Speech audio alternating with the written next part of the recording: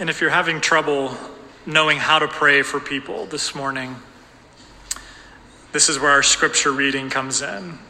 Ephesians 1:15-23 gives us words that we can pray for anyone around us in our time of need. So would you hear the reading of God's word now, which is a prayer that we can pray anytime for people around us, just as Paul prayed for the early church in Ephesus when it says this: "For this reason, because I heard of your faith in the Lord Jesus and your love toward all the saints, I do not cease to give thanks for you, remembering you in my prayers, that the God of our Lord Jesus Christ, the Father of glory, may give you the spirit of wisdom and of revelation in the knowledge of him, having the eyes of your hearts enlightened, that you may know what is the hope to which he has called you, what are the riches of his glorious inheritance in the saints, and what is the immeasurable greatness of his power toward us who believe, according to the working of his great might that he worked in Christ when he raised him from the dead and seated him at his right hand in the heavenly places, far above all rule and authority and power and dominion, and above every name that is named, not only in this age, but also in the one to come. And he put all things under his feet and gave him as head over all things to the church, which is his body, the fullness of him who fills all in all." Amen. Amen. Thank you for entering into that time of prayer.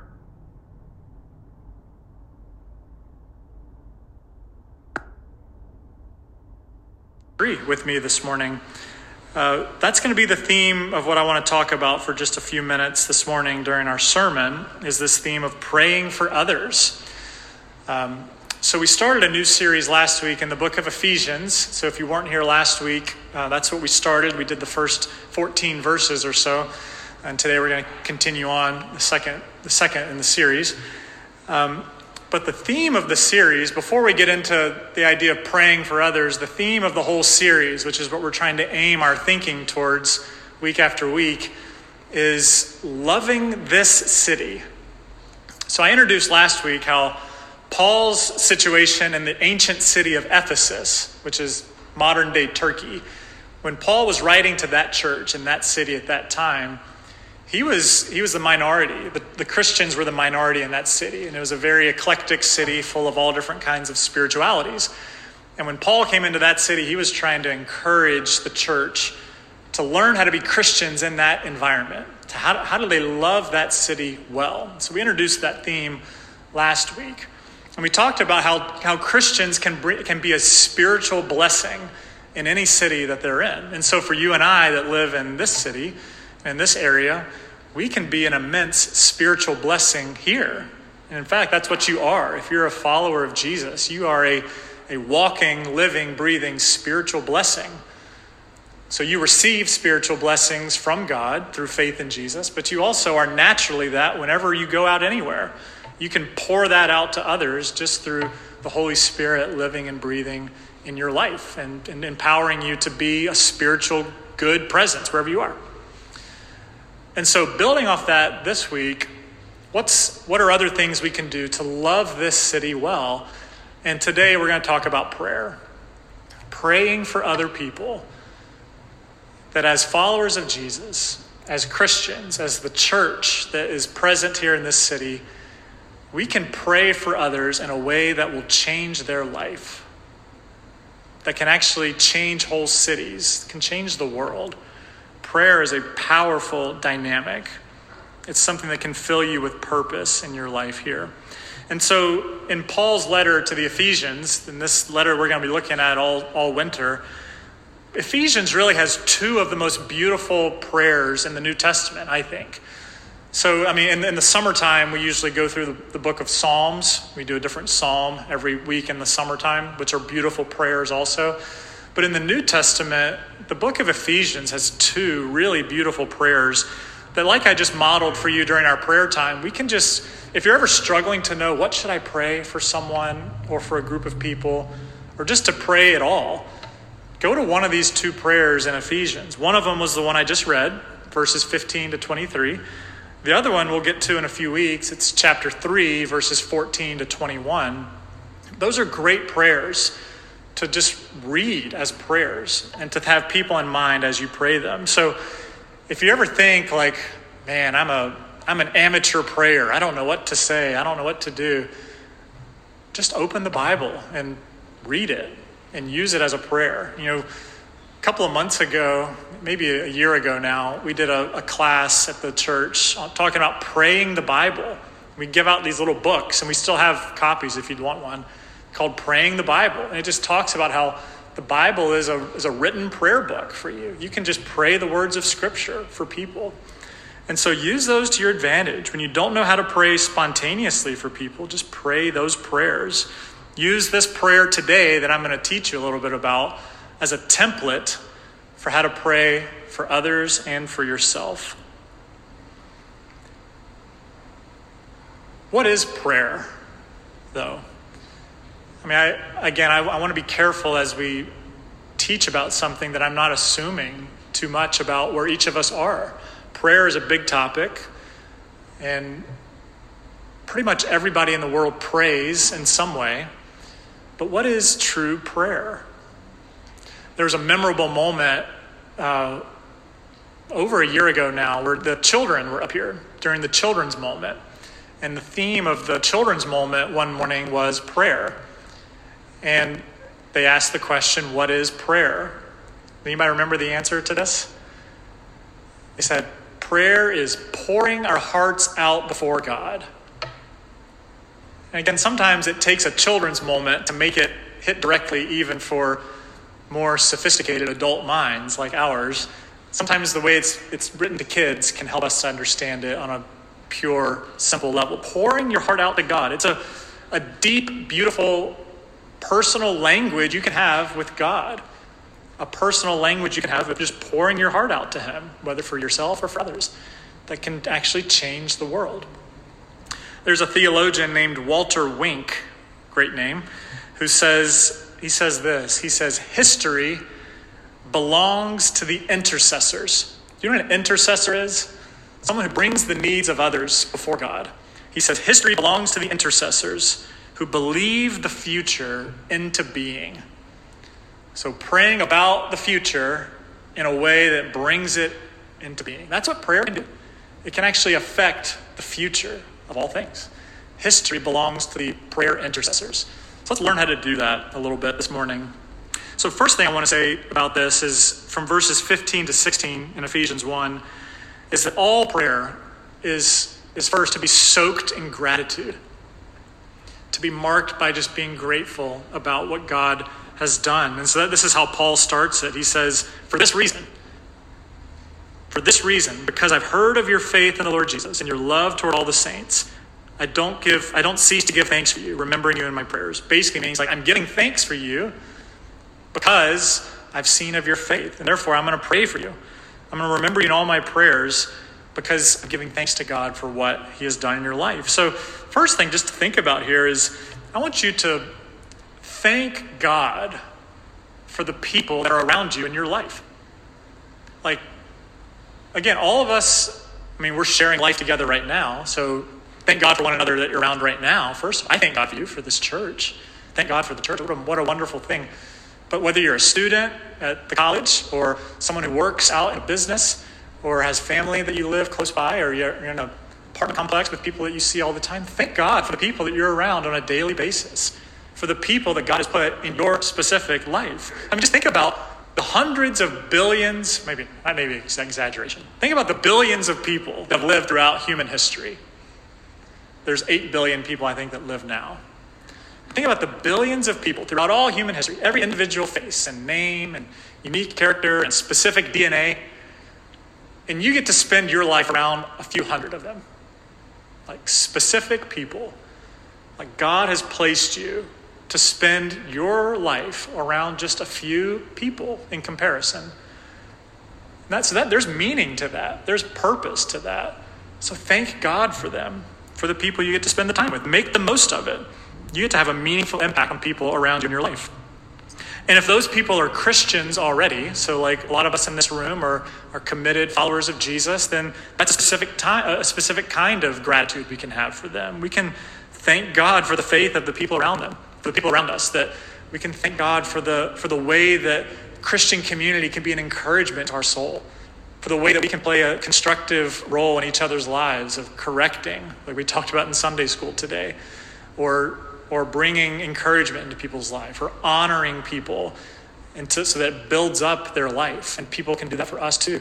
For the faith that we get to learn from people by watching how they go through difficult things, so that when we go through that difficult thing, we have someone we can model our life after. Or knowing we can go through life with other people who can teach us more about the scriptures and about what it means to love God in a difficult life. You know, being a Christian does not make life easier. You know this. So by having Christians around us, we know that we can pray for them, that when they go through challenging things, that we can be there right with them and help encourage them through whatever they're going through. You know, one pastor, I mentioned this on our Wednesday night Bible study, and I think this is one of the more profound things that I've heard in my entire life, so I'll share it with you now. One pastor said, none of us can be encouraged too much. You know, none of us are in danger of being over-encouraged, I don't think. I don't think I've ever met anyone that is obese in encouragement, right? We are all pretty much starving for more encouragement around us. And that's the role that we can play in each other's lives, whether it's someone in the faith or someone outside the faith. Be a person of encouragement. And so think about the people around you now who are not Christians, maybe. People who are not all in on who Jesus is. Thank God that you get to be part of their life, to be used by God to model Jesus to them. Give thanks that those people are just as fearfully and wonderfully made as you are. They were made brilliantly and uniquely by God just as much as you were. They are endowed with the same image of God as you are. So soak your life in gratitude. You know, one person says, to be a saint, which is what a Christian is, to be a saint is to be filled by gratitude. Nothing more, nothing less. He says, only one kind of person transforms the world spiritually. Someone with a grateful heart. So fortifying that grateful heart in prayer can change your life. Now I want you to think of an exercise here. No pressure here. But I'm going to give you a story of a man named D.L. Moody, who's a famous evangelist from 100 years ago or so. Maybe some of you know this about D.L. Moody, but he became famous for how great of an evangelist he was, how bold and fearless he was in sharing his faith. But one of the things that he did always was he would carry around with him a list of 100 names. He wrote down 100 names of people that he knew that he was praying for daily. He would pray for a list of 100 names. And particularly, he was praying that they would come to faith in Jesus. So he prioritized people that were not Christians and said, I want these 100 people. I want to soak my whole life in prayer for them. Just devote my life to 100 people. When he died later, do you know how many of them had become Christians? 96 had become Christians. And a lot of it was because of his faithful prayer. Just to take it one step further, at his funeral, the other 4 people came. And at his funeral, those 4 people put their faith in Jesus at his funeral. So by the time of his death, he was 96% effective. By the time of his burial, he was 100% effective. And it wasn't he that was effective because he was so great. It's because that's how effective and powerful prayer can be. And so, again, I want to put that exercise before you. 100 names may be a lot. So I encourage you to scale it to yourself. Maybe it's 1 name.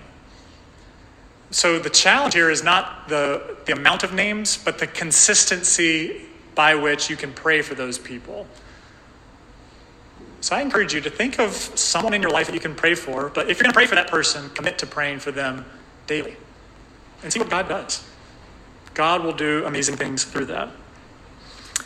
So, how can you be praying for everyone around you? Christian, non-Christian, believing, non-believing, kind, mean, whatever the case. How can you be praying for people around you? Let me give you 3 things from this passage as we continue on.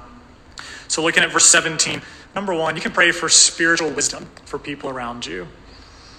Paul says, he says, praise that the God of our Lord Jesus Christ, the Father of glory, may give you the spirit of wisdom and of revelation and the knowledge of him. Pray for spiritual wisdom for people. So just thinking about that word wisdom, wisdom is not just knowing about something. It's not just knowing the facts. It's not just saying, okay, I know that Christians believe Jesus raised from the dead. It's not just believing that, okay, the Bible is a good spiritual book. It's not just believing going to church is a good thing or I should be a good person. Wisdom is knowing those things and then understanding how it can be lived out in your life, knowing what to do with some knowledge.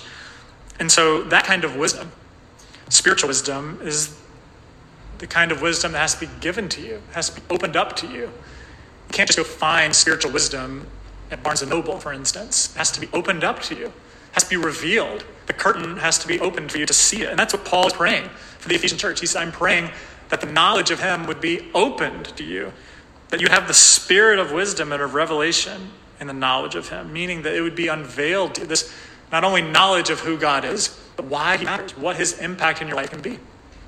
And so the prayer is for those people to know God, to know who he is. And again, I want you to keep this open-minded enough. This is for Christians and for non-Christians. Like for Christians, like when we pray for each other, we should be praying for each other to know God more and more. Like the prayer doesn't have to change. Like if you're a believer in Jesus, you know God, you have a personal relationship with him, but you should want to know him more and more on a deeper and increasing basis. And so when I pray for you, I can pray this same prayer that your knowledge of him would grow deeper and deeper in wisdom and understanding. But certainly, if it's a non-Christian, you want that person to know God the first time as well, be introduced to him, to have that relationship with him, to be brought into his presence. You can pray for that spiritual wisdom. The greatest gift and purpose for each of our lives is simply to know God as a person, as a relational being. Not to know about him, but to know him, to be in relationship with him. And that's what the Bible promises that can happen. The Apostle Paul, who's writing this letter in Ephesians, he's talking about his own life in Philippians 3, and he's talking about how he used to be, a Pharisee, which was this legalistic, really rigid, insistent on the law, religious person. And I'm going to use his language here. He says, I was zealous. I was a persecutor of the church. I had all my righteousness under the law. I was blameless. But he says this. Listen to how he talks about knowing God. He says, but whatever gain I had, I counted as loss for the sake of Christ. Indeed, I count everything as loss because of the surpassing worth of knowing Christ Jesus my Lord.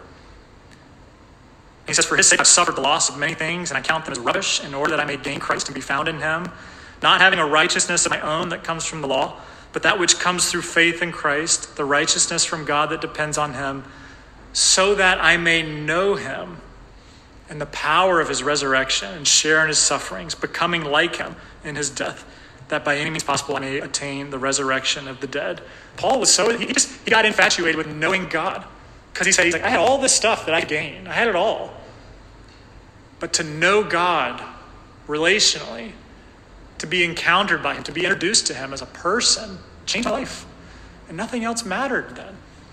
And this is the same prayer that Jesus prays himself in John 17 when he's praying for the disciples right before he goes to the cross. He says, I pray that you can know God as I know God. I pray that you can be one with him just as I and the Father are one. Jesus is saying the way that I know the Father, you can have that. And I want you all to have that as well. And that's the core of life, not just the Christian life. That's the core of life. It's having a relationship with God through faith in Jesus. And that's how we can be praying for each other. That's how we should be praying for anyone that we encounter. Is that I want that person to experience the life that is meant for them by knowing the Creator and therefore being in rhythm with what the world was designed to be like.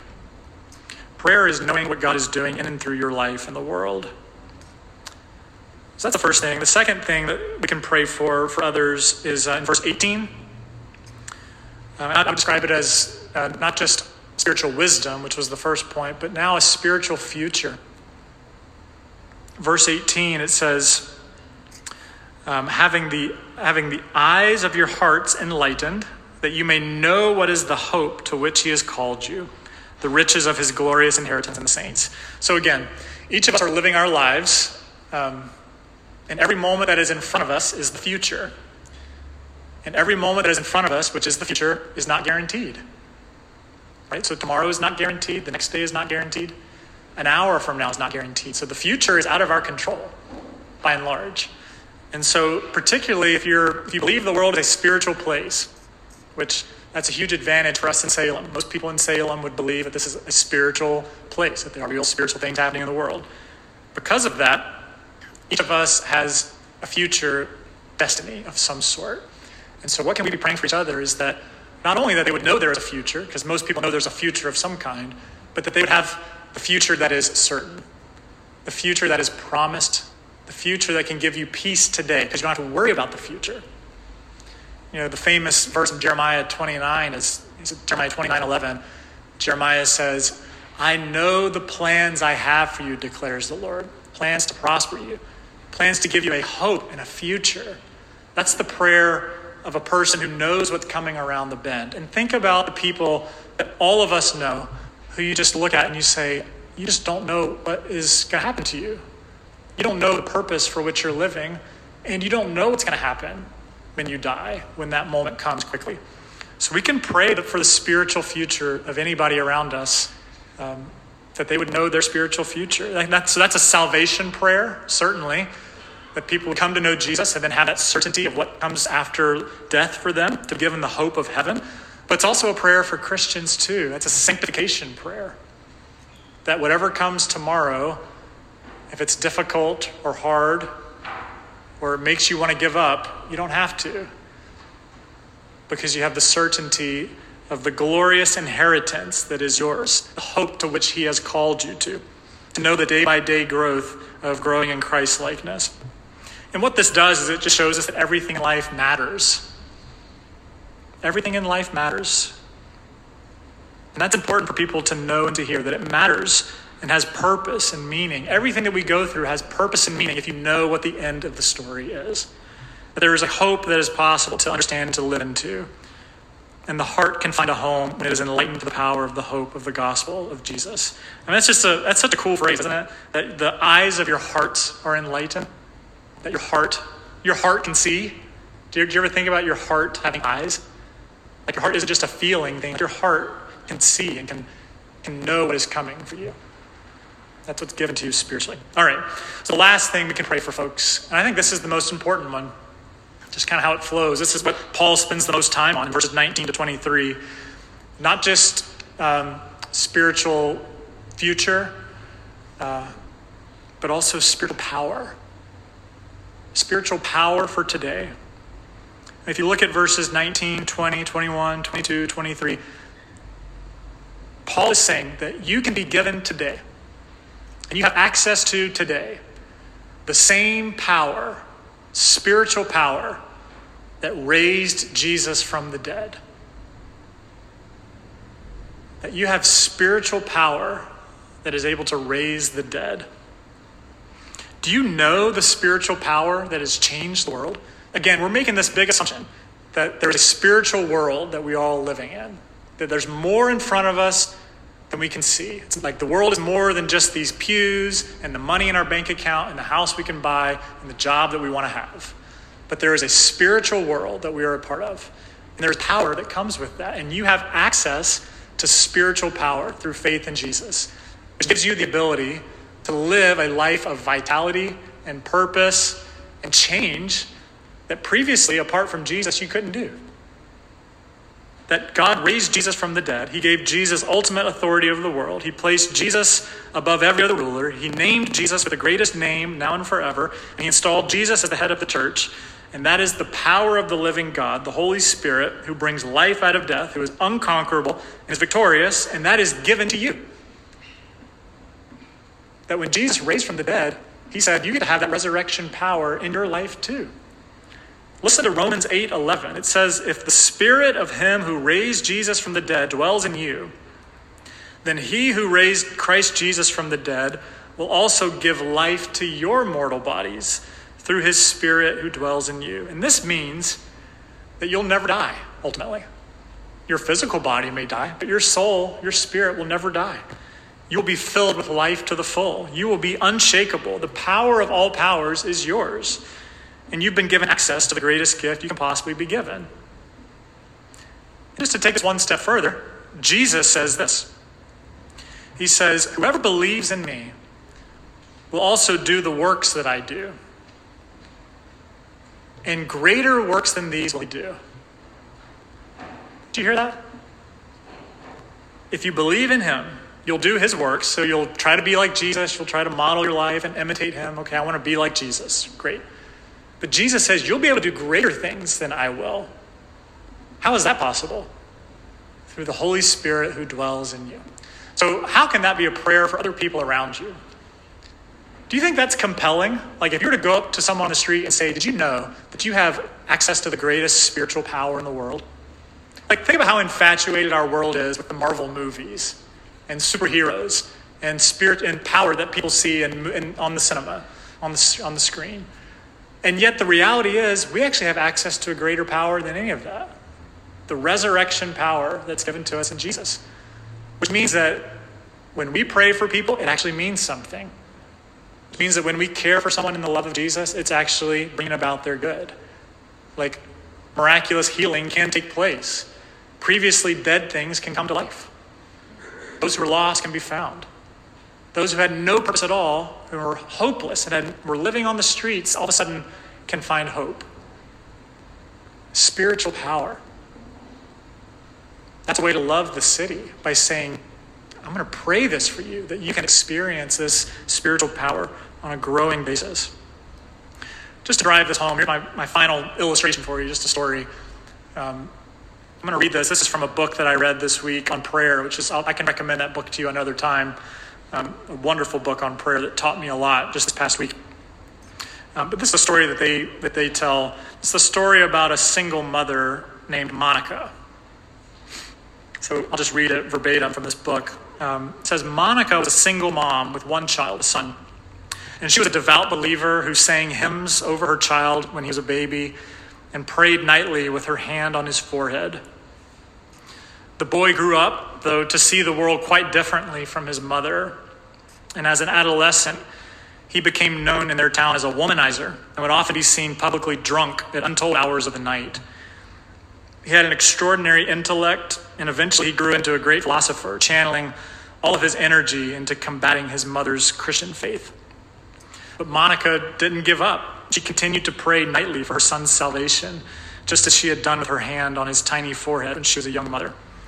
When he was 19, Monica, the mother, had a dream through which she believed God was promising to answer her prayers for her son.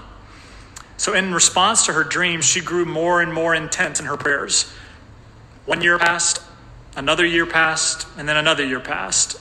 And there was no change, no moment of hope even, no change of heart or openness to belief. 9 years after that dream, the boy made plans to travel to Rome, which was known for its revelry and debauchery. Monica stayed awake all night in intense prayer that God would prevent his travels to Rome. Little did she know that her son had changed his plans and sailed for Rome that very night, already on his way as she prayed for him. On that trip, sitting alone one afternoon in a garden in Rome, Monica's son heard the audible voice of God speaking to him. Bewildered, he opened up the very scriptures that he had dedicated himself to despising and disproving. And right then and there, he surrendered his life to Jesus. Monica's son's name was Augustine, later known as Saint Augustine. And he went on to be widely considered the greatest theologian in history and a father to the early Christian church. So this writer summarizes: prayer releases power. A lifelong commitment to prayer. And God speaks. God changes. And if you read the scriptures, there's just so many stories of insistence of prayer. And I'll finish by just sharing my own experience of prayer that had nothing to do with me necessarily. But I've been asked in the past, Stephen, tell me your faith story. How did you come to be a Christian? And the way that I've liked to begin telling that story, which is the part I'll share with you now, is the part that came way before I was born, which is the part of the story where my parents and my grandparents and my great-grandparents, and my great-great-grandparents, and my great-great-great-grandparents, as far back as our family can remember, prayed for the next generation, prayed for their children and for their grandchildren and for their great-grandchildren, so that people like me could step into a life of faith and maturity that was totally undeserved by me, so that I just step into a place where I just see faith around me. And then, of course, I have to accept that when I get older and go deeper into it and own it on my own. But I'm a recipient of the power of prayer being released to my family as well. So I encourage that to you. Pray for your family. Pray for your children, for your grandchildren. You never know how that's going to work, just like it did for Monica and for St. Augustine that came from her line as well. Let me close us in prayer, and then we'll finish by singing a final song together. Heavenly Father, thank you for the power of prayer. I pray that you would spur each of us in some way to apply this to our life, whether it's carrying a list of names in our pocket and praying for folks, or just being really diligent to commit to prayer and to grow in it. As the front of our bulletin says, we learn to pray by praying. So we don't have to be some kind of smart, Ivy League graduates. Learn how to pray. We just learn to pray by praying. So God, keep us awake at night to pray. Awake us early in the morning to pray. Teach us as a church to pray. And we pray now for the city of Salem, that we can love it well, and that this city would be changed for your glory. So keep us committed to being a church that prays hard and well for your glory. In Jesus' name we pray. Amen.